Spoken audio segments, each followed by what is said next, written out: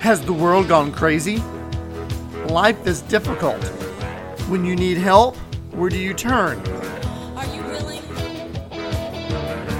Are you willing to let him blow on the coals of your heart? Are you willing? Are you willing to ignite that flame? To let him blow and ignite that flame and set you on fire? And set you on fire to consume this county, to consume this state, to consume this world. Welcome to Christian Impact, impacting your life with spiritual truth. I am Dr. Kelly Blanton, and I'm sharing practical truths in the Bible that can truly change your life. Today is March 8th, 2023. We continue our series, Words for Life, and our word for today is receiving. Are you prepared to receive today? I am. So let's go ahead and jump in and get started. So have you ever heard the statement, if I'm good, I'll be okay? Especially when we're talking about the Lord. You ask someone, you think you're good going to heaven? And they go, oh, if I'm good, I'm okay. But do we understand eternal destiny? Because if we don't understand eternal destiny, then we really can't answer that question. What does it mean? I'm good. Or am I just talking a bunch of religious jargon that doesn't make any sense? You see, one of the most misunderstood Christian doctrines is the idea that acceptance in the eyes of God and our eternal destiny have to do with being a good person. See, God gives us a promise, and our response is belief by faith, followed by the responsibility of putting that faith into action. And that's where we're going to go today. So let's open with some prayer. Father, I just pray that you would open our eyes and teach us today. Help us to receive what you have for us today. In Jesus' name, amen. So receiving from the Lord. Do you want to receive an eternal destiny? You know, when I think about destiny, I get excited. I want to receive a destiny. But again, so many people misunderstand that with the concept of being a good person. So let's begin with our scripture, Genesis 12, 1 through 9. Genesis 12, verses 1 through 9.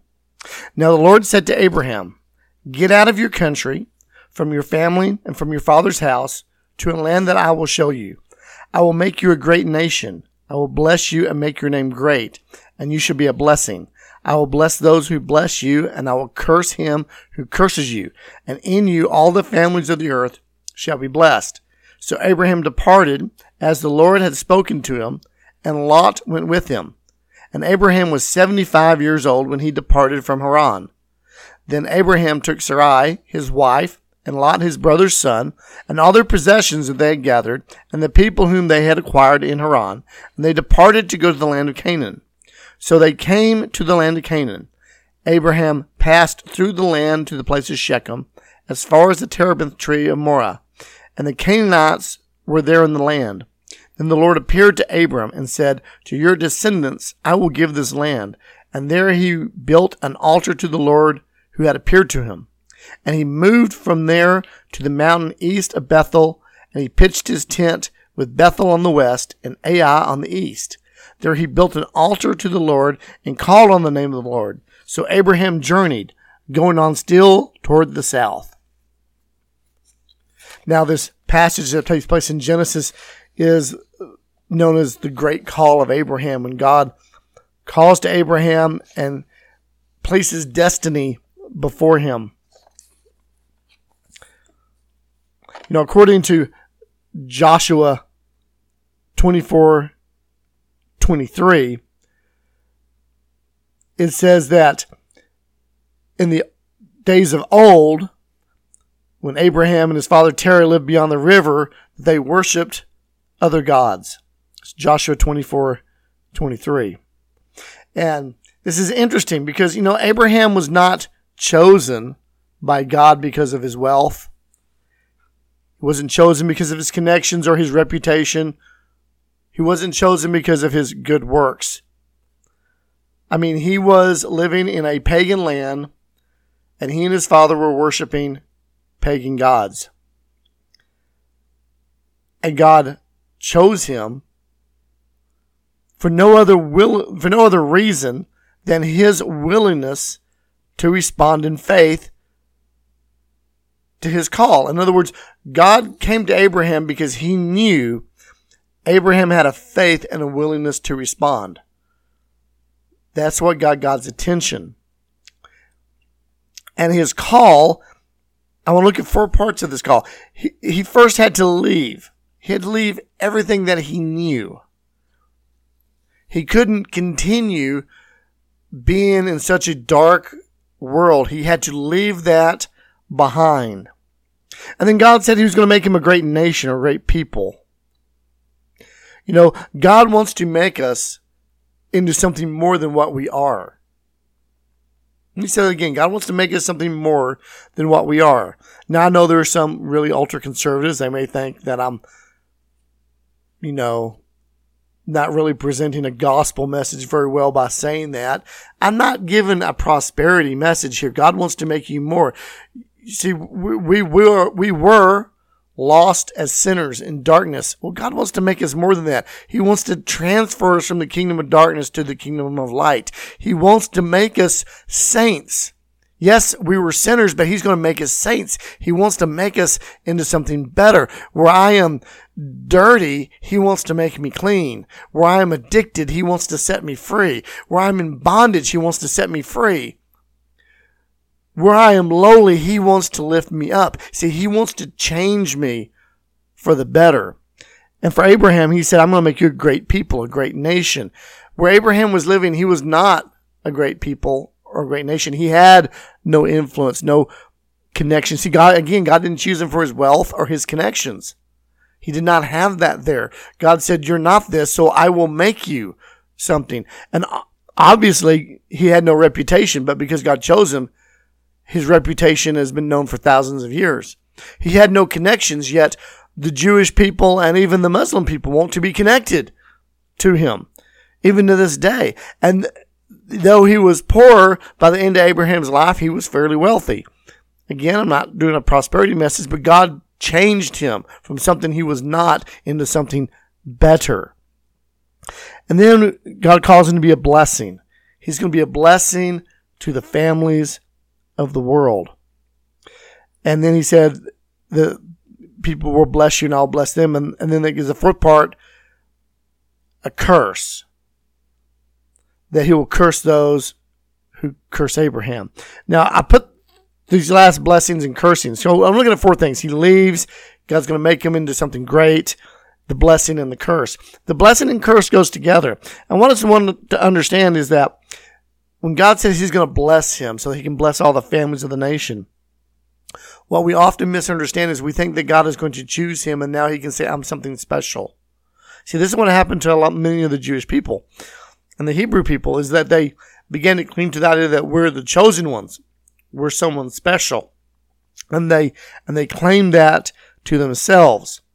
It became something that made them exclusive. It's like exclusivity. But see, blessing is not called to exclusivity. Blessing is called us and called Abraham to be instrumental or instrumentality. Now, I'm a musician. I have instruments, guitars, mandolins. I love music. I play instruments. And so this word instrumentally, it makes sense to me. And what do I mean by that? Well, I look at my instrument. I look over here at my guitar, and I can say, man, it's beautiful. Look at it. It's so special. This is mine and it's wonderful. And I like to say it's one of a kind, but I just have a guitar and it's nothing special. There's lots of them out there like that. It's not a one of a kind, but to me, it might as well be one of a kind. But I understand what I'm saying. But that instrument just sitting there on its hanger doesn't do anything. It's not a blessing. But when I put it in my hands and I play it, now it's a blessing. It's a blessing to my ears. And you know what, though? If I just play it just for me, I mean, I'm blessed, but I'm more blessed when I play it for others. I play on the worship team. I play for others. I worship God. I play for others. And suddenly that blessing, that instrument, it blesses others. It doesn't bless me or anyone else sitting in the corner. You see, when God's called Abraham that he's going to bless him so he can be a blessing to the families of the earth, what it means is that Abraham becomes an instrument. As he does what God's called him to do, he's an instrument that is played by God that blesses everybody. And because everyone's getting blessed, Abraham is blessed. But there's also a curse that goes with it. And that curse is those who curse you, I curse. And we have to understand, this is about how would you curse Abraham? Well, you curse him when you stand in opposition to God's plan. When you stand in opposition to God's plan, suddenly a curse happens. It's an opposite of the blessing. And we see this, and if you study Genesis, you study Abraham's life, you see this. Abraham, twice, he goes into an area, he's afraid of the people there. And, just a quick history thing. He's moving into the land of Canaan. And this is, you might as well call this Nephilim Central. These are the descendants of giants. That's why God later in the Exodus tells him to wipe them all out. These are not normal people living there. They're part of these Nephilim, these things where the angels had come down and interbred with people, and they're evil. And this is the land he's living in. So in ways he looks at society and he's afraid of it. He's like, God, why have you called me here? So he goes in and he sees these great kings in these kingdoms, and he's afraid. And his wife is very beautiful, and he's like, they're going to kill me to get to her. So he'll lie about who she is. And then the people, they go, oh, she's your sister, not your wife. So that means she's eligible to be married. And so these kings would want to marry her, and these people would want to take her. And when that happened, they became in opposition to God's blessing on Abraham, because that was Abraham's wife, and God was going to protect and bless him. But Abraham lied. He was not an instrument of blessing to these kingdoms. Instead, he lied, and he became a curse to them. And these kingdoms fell under curse. They became ill. Terrible things happened. And then they would find out the truth that Abraham had lied to them. And in my flesh, if I was them and I'd find out, I would want to kill him or something. But they didn't. Yes, they got mad at him. Yes, they said, why did you do that? But then the story says, every time that happened, those kings blessed Abraham. They gave his wife back untouched, and then they paid him all this money and stuff. Now, they were mad and said, please leave, don't ever come back, because you've cursed us. But they blessed Abraham. Do you understand that? They blessed him because they did not stand in opposition, and in return, God blessed them. He lifted the curse from them because they blessed Abraham. And so we see here that there's a principle. So if you and I think about eternal destiny, and we want to receive from God, we have to, number one, understand that we're called to leave everything behind. And I don't mean you have to pick up and move to another country or something. That's not what I'm talking about. I'm talking about your old life, your dreams, your desires. You've got to leave that behind for what God is offering you. As a non-believer, it means you got to leave your old sinful life behind and put your life into Jesus.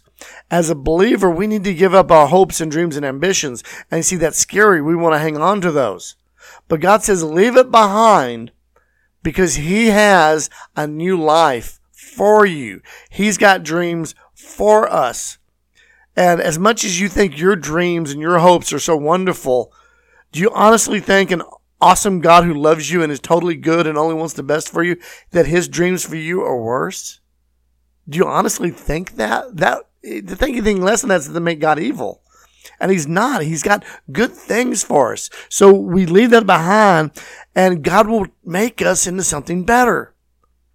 He makes our character better. He makes our persons better. He makes our lives better, even in the midst of terrible circumstances. And then that gets into the blessing and the curse. God will bless us, but we need to be an instrument that can be played. In other words, we have to participate. We have to be responsible in faith and action so that blessing will manifest. And if we don't, we're actually spreading a curse. And you see, we see that much in the church. So much of the church has become so stagnant and is no longer an instrument that it's become a curse. And we've seen that in our nation. Why has abortion raged? Why does immorality flourish? It's a curse, and it's a curse because those with destiny have refused to be played. We don't want to be an instrument of God. And so we become a curse because we're not doing what God wants to do in society. And because we're in opposition to that, a curse goes out. And it's because of our lack of obedience. Let's look at another scripture about this. Let's look at Romans chapter 4. Now, this is verses 1 through 17. It is a little long. I apologize. But I want us to look at it and see more about this receiving of blessing and cursing. So, what shall we say that Abraham our father has found according to the flesh? For if Abraham was justified by works, he has something to boast about, but not before God. For what does Scripture say? Abraham believed God, and it was accounted to him for righteousness. Now to him who works, the wages are not counted as grace, but as debt. But to him who does not work, but believes on him who justifies the ungodly, his faith is accounted for righteousness. Just as David also describes the blessedness of the man to whom God imputes righteousness apart from works. Blessed are those whose lawless deeds are forgiven, whose sins are covered. Blessed is the man to whom the Lord shall not impute sin. Does this blessedness then come upon the circumcised only, or upon the uncircumcised also? For we say that faith was accounted to Abraham for righteousness. How then is it accounted? While he was circumcised or uncircumcised? Not while circumcised, but while uncircumcised. And he received a sign of circumcision, a seal of righteousness of the faith which he had while still uncircumcised, that he might be the father of all those who believe, though they are uncircumcised, that the righteousness might be imputed to them also, and the father of circumcision to those who are not only of the circumcision, but are also walk in the steps of faith, which our father Abraham had while still uncircumcised. For the promise that he would be the heir of the world was not to Abraham or to his seed through the law, but through righteousness of faith. For if those who are of the law are heirs, faith is made void and the promise made of no effect, because law brings about wrath, and where there is no law, there is no transgression. Therefore it is faith, that it might be according to grace, so that the promise might be sure to all the seed, not only to those who are the law, but also to those who are the faith of Abraham, who is the father of us all. As it is written, I have made you a father of many nations. In the presence of him who believed, God who gives life to the dead also calls those things which do not exist as if they did. Now, there's a mouthful, and that can get really complicated, and sometimes even reading it, you get tongue-tied, and you're like, what is this saying? What is this meaning? And I'm not going to do a verse-by-verse study, but I do want to highlight some things, because it's talking about what's all this circumcision stuff and Abraham, and it's going into the giving of law. And Paul here, he was doing writing, and he was fighting the people that believed you had to keep the law. It was to be a good person. So if you're a good person, God will bless you. And he goes, that's not what happened. Because when God called Abraham, there was no law. There was no 10 commandments. There was no law given to mankind yet. God just came down and saw Abraham, and he saw Abraham's faith and called him. And so Abraham wasn't justified. He wasn't made right before God because of his works. He was made right because of his faith. And it was because of his faith, because he believed him, God gave him the thing about being circumcised. And if you don't know what circumcision is, Google it, because I'm not going to talk about that here today because that's a side issue. But he would do this circumcision, and it was a sign at his time that when everyone saw that, that's different. No one in the whole world did that. You know, what sort of a man does that to himself? And It was a sign that he believed, and he believed so much he was going to be different. In the New Testament, see, something else happened that was sort of the same. We started doing water baptism. Started with John the Baptist, and it followed through with Jesus. And what was that? It was a sign. Water baptism doesn't save you, but it's a sign of your faith that already did. In other words, you believe first, and then you do this. It's the thing that sets you apart, that everyone sees what you've done, that you believe. See, people can't see your faith, but there's certain actions you do that allow them, I can see that action. And at the time of Christ, water baptism was a sign. You didn't do this unless you must really believe. And we get in these religious fights over things. Today, so many people that were looking at the church and they're wondering, what's the sign that they can see you do this? You must really believe. You must really believe. Notice at the end of that, the world comments that, Abraham was made the father of many nations because of people that believe. God calls those things which do not exist as if they did. That's what he's doing to us. One more scripture. John 3, verses 1 through 17.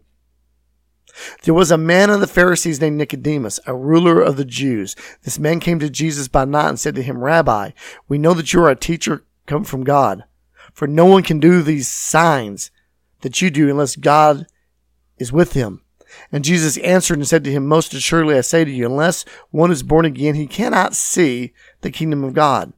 And Nicodemus said to him, how can a man be born when he is old? Can he enter a second time into his mother's womb and be born? And Jesus answered, most assuredly I say to you, unless one is born of water and spirit, he cannot enter the kingdom of God. That which is born of flesh is flesh. That which is born of spirit is spirit. Do not marvel that I said to you, you must be born again. The wind blows where it wishes, and you hear the sound of it, but cannot tell where it comes from and where it goes. So it is with everyone who is born of the Spirit. Nicodemus answered and said to him, how can these things be? And Jesus answered and said to him, are you a teacher of Israel and do not know these things? Most assuredly I say to you, we speak what we know and testify what we have seen, and you do not receive our witness. If I've told you earthly things and you do not believe, how will you believe if I tell you heavenly things?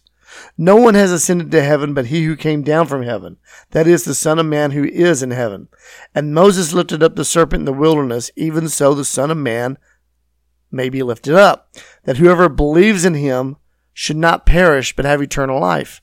For God so loved the world that he gave his only begotten Son, that whoever believes in him should not perish but have everlasting life. For God did not send his Son into the world to condemn the world, but that the world through him might be saved.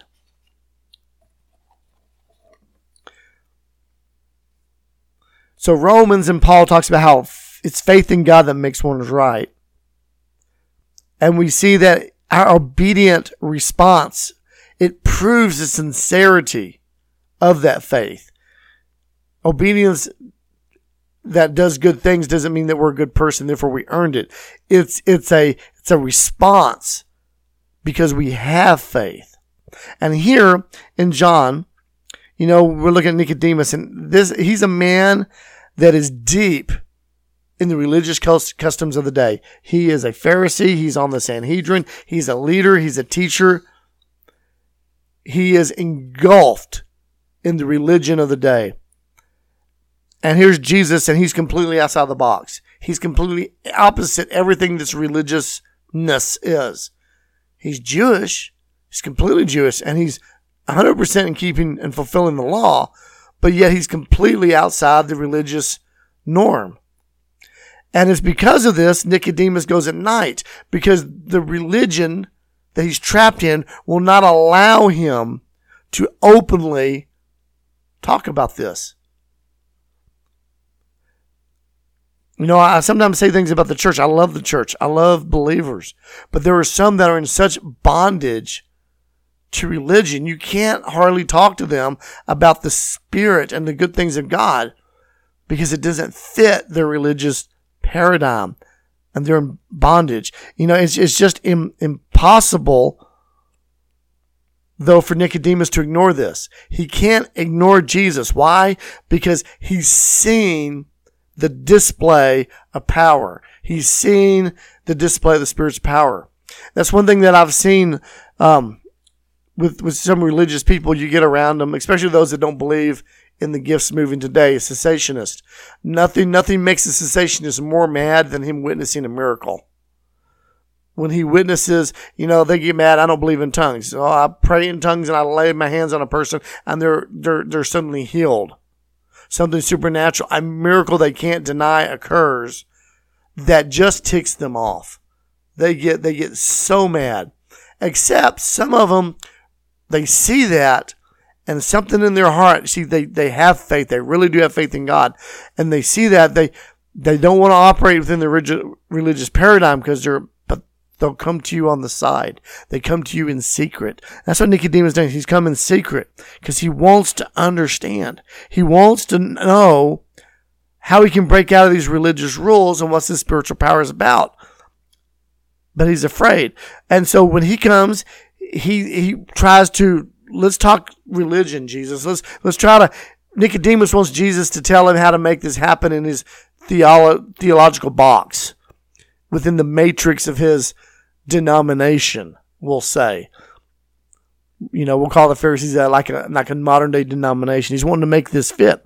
And Jesus, he doesn't play that game. He immediately goes right for the heart. He goes for the heart answers. He's like, you got to be born again. Nicodemus doesn't get this. Like, I'm an old man. I can't crawl up in a womb, because he's still operating in a bad paradigm. And Jesus begins to explain to him this new paradigm about being born of the Spirit, being born of water. He tells him, if I'm telling you earthly things, being born is an earthly thing. If I can try to explain to you about being born in God's kingdom, and I'm trying to use earthly terms so you understand me, if you still can't understand me, then how can you understand spiritual terms? Because spiritual terms aren't with human words. They're spoken through God's Spirit to our spirit. It's not in English. It's not in Greek. It's not in human words. So if you can't understand the physical things he's using, how can you really understand what the Spirit is saying? Well, you can't. Well, how do you understand? How do we receive these things?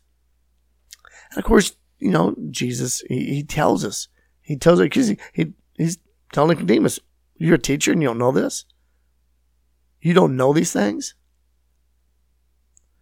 And of course, he gives one of the most famous verses in the Bible now. God so loved the world, he gave his only begotten Son, that whoever believes in him should not perish, but have everlasting life. And really, the next verse is just as powerful. God did not send his Son into the world to condemn the world, but the world through him might be saved. You see, God's not angry at us. There is a wrath of God stored up for sin and for those who reject him.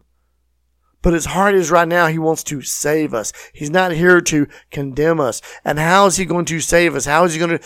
He's going to save us by work that he's done. I don't have to work to be a good person. He is a good person. What do I have to do to receive that? Now, I'm speaking to believers, and if you're a believer, you understand. You've received salvation.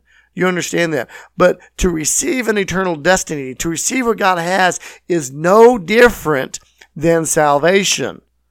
You want to be filled with the Spirit, never been filled with the Spirit before? It's the same as salvation. It's by faith. You believe. It's not something you have to work to achieve. You believe it. You receive it. And when you receive it, it's just like Abraham. There's a leaving involved. You have to leave some things behind.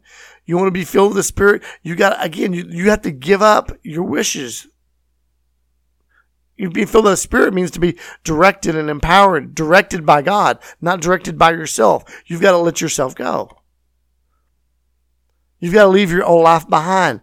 And you believe God, and you follow his destiny, his life, his plan for you. That he will make you something great. Like when he saved you, he saved you from being a sinner. And he cleansed you of your sin. That makes you a saint. He's calling you. He doesn't want you just to sit in a pew and in a church. Throw your money in a bucket. Maybe help with the bake sale. He has more than that for you. He wants you to be an impact to your family, to your community, to your church body. He's calling you to be something greater than that.